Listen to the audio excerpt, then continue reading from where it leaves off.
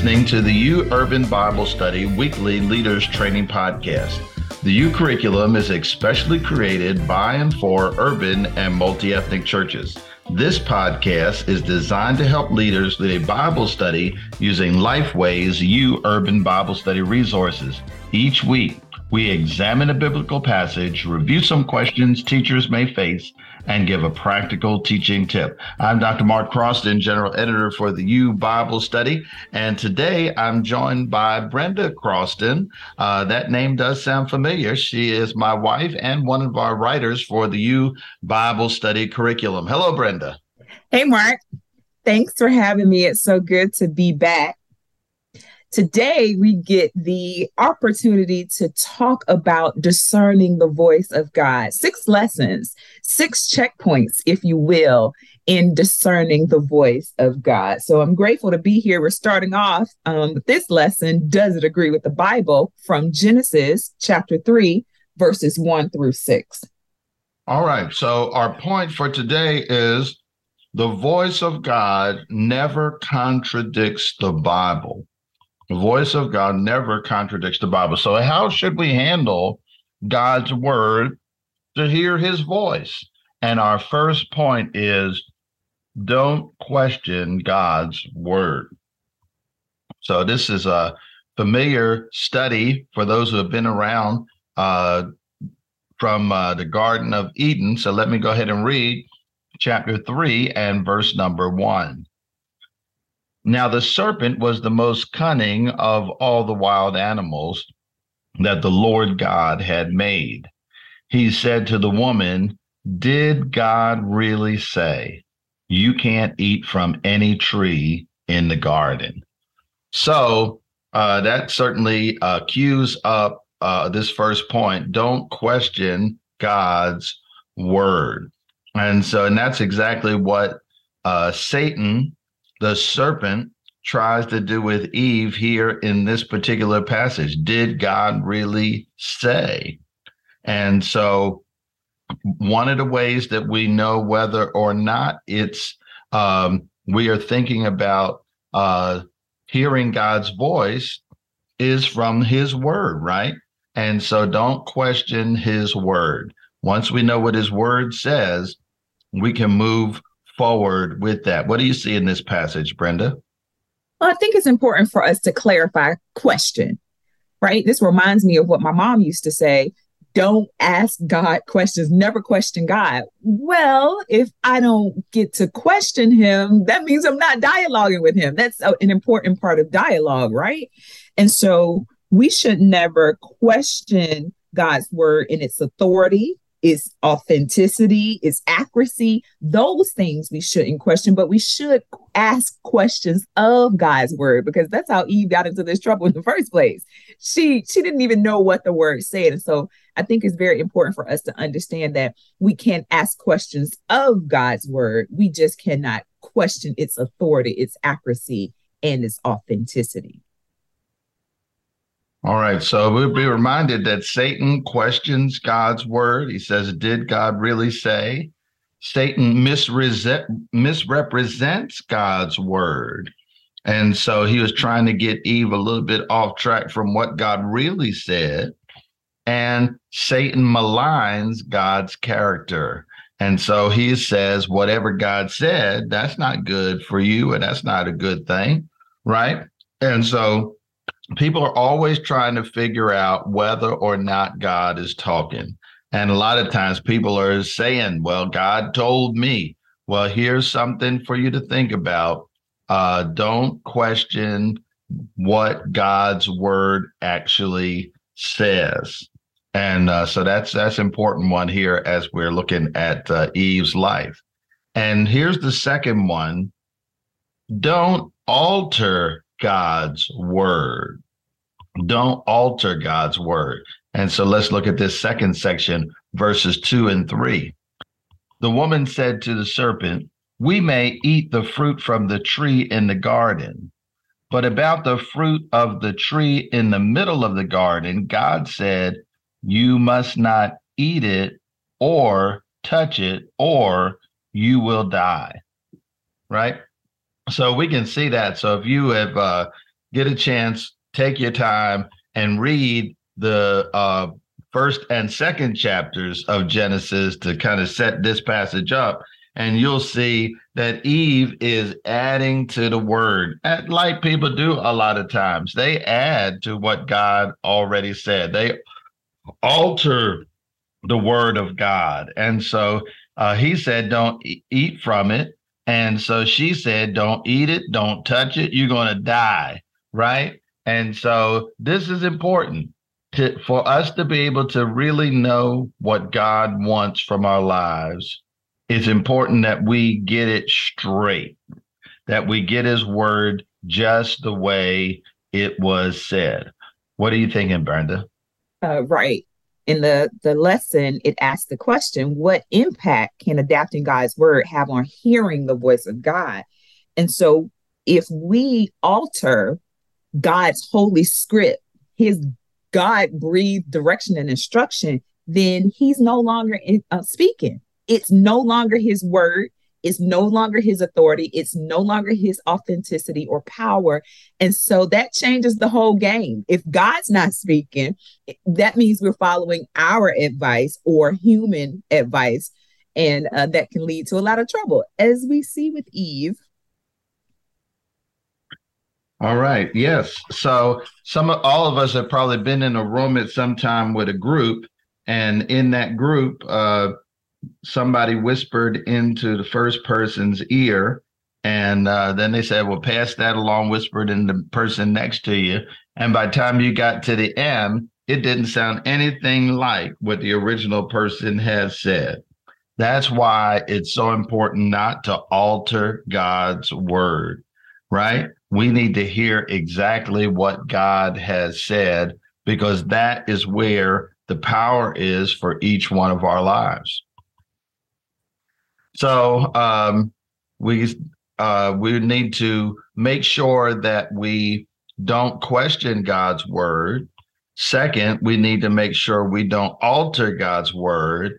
And third, don't contradict God's word. Don't contradict it. So down in chapter 3, now verses 4 through 6, and the word reads like this. No, you certainly will not die, the serpent said to the woman. In fact, God knows that when you eat it, your eyes will be opened, and you will be like God, knowing good and evil. The woman saw that the tree was good for food and delightful to look at, and that it was desirable for obtaining wisdom. So she took some of its fruit and ate it. She also gave some to her husband who was with her, and he ate it. So there it is. So this is it. Don't contradict God's word, which is exactly what Satan did in this passage. He said, no, God didn't say that. And we often get people who will do the same thing around us. No, God didn't really say that. So have you had those experiences, Brenda? Absolutely. And we kind of live in that society today. And I mean, within the body of Christ, we have minimized the hard parts of God's instruction, right? And when I say hard parts, I mean those things that bring us conviction, which we'll talk about shortly. But those things that bring us conviction, we have minimized it. And in essence, we've done exactly what Satan did. No, God didn't really say that. God knows my heart. That's our favorite phrase these days. God knows my heart. Well, in doing things like that, we join Satan in his mission to put doubt in the mind of the believer about what God's word actually says. And although Satan can't stop us from going to heaven, he certainly can bring hell here on earth for us. And so I see that happening in our lives at times when we join the mission to contradict God's word. Right. So ultimately, there are people who don't want to submit to God's word, and that's why they want to change it to make it comfortable for their own lives or to achieve their own personal agenda. And so This lesson reminds us that Satan minimizes the consequence of sin. No, you will certainly not die. Satan insinuates that God withholds good from us, and Satan tempts us with wisdom and the promise of becoming like God. He said, no, he said, when you eat from this tree, you will become like God. And so there it is. He reaches out to our basest senses, which don't really want to submit to the Almighty anyway, right? So just keep this in mind. Our memory verse is Titus 1:9, holding to the faithful message as taught, so that he will be able both to encourage with sound teaching and to refute those who contradict it. And so it is absolutely vital that we check things out and see whether it agrees with the Bible. And, the only way you can know that, because often we're not going to be able to look all the stuff up all the time, is you got to study the Bible and know where stuff is for yourself. What do you think about that, Brenda? Right. Like I said earlier, this is how Eve got into this mess. Now we have to deduce that Adam told her what God said, because Eve had not yet been created when the instruction about not eating from the tree of good and evil was given. And so we are not sure if Adam added on the extra, just to try to make sure she doesn't, or if she just in response to this conversation with Satan blurts out the extra instruction. But the thing is, she wasn't sure about what God says. And that is a growing issue in our day and time. You have a statistic, Mark, about biblical illiteracy. I forget exactly the numbers. You can probably chime in and tell us what they are, but it's staggering how many people that attend church don't know the basic Bible stories. I mean, the simple ones, the ones that we normally would know right off the back of our hand. This day and time, those things are not known. And so, if they don't know the basic Bible stories, that the deep truths of God's word and the freeing nature of it is not known either. And so, I think that we have to get back to the basics of helping people to understand that the Bible teacher and the pastor, they're great, but they're not solely responsible for your knowing the word of God. That is on you. And it is important to your relationship to him. All right. So this is going to be a powerful lesson and a powerful series. Does it agree with the Bible? It almost sounds like a game show right there. Does it agree with the Bible? But this is no game, and it's going to be exciting. So Brenda's going to give us a 1-minute teaching tip in just a moment. But if you're a Bible study teacher, I want you to hold on for 1 second, because I want everybody to know you need to get your own copy of the U Bible Study Curriculum.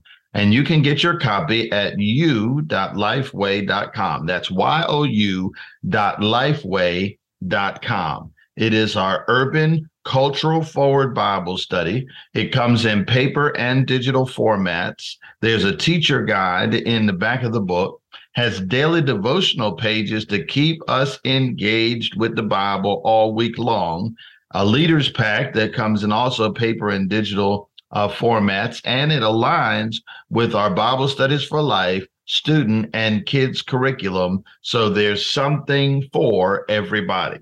All right, Brenda, give us our teaching tip for today.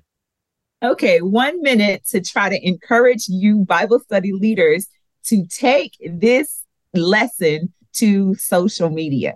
So for this lesson, to stir up some excitement about discerning the voice of God, because this is a question we all have, why don't you come up with 2 to 3 scriptures that have been taken out of context? Those juicy ones like Psalm 37:4 that says, delight thyself in the Lord and he will give you the desires of your heart. That can be taken to say, oh, if I'm just happy, God's going to give me anything. Why don't you come up with 2 or 3 scriptures like that and start posting Monday morning, 6 days prior to the lesson, and invite your learners to join in a conversation about the 2 to 3 scriptures that have been taken out of context. So Monday, post those just to spark some interest. And throughout the week, begin posting scriptures that affirm or confirm the real meaning of those passages of scripture. We just want you to get some conversation going on socials. And if you don't know what socials are, that means you need to check with somebody younger than you so you can get this thing started, discerning the voice of God from our social media platforms. All right, so this is an exciting study that we're embarking upon, and session 1 is now in the bank. And what a great lesson this is. And so, friend, join us again for another You Bible Study podcast, because you never know where God will take you.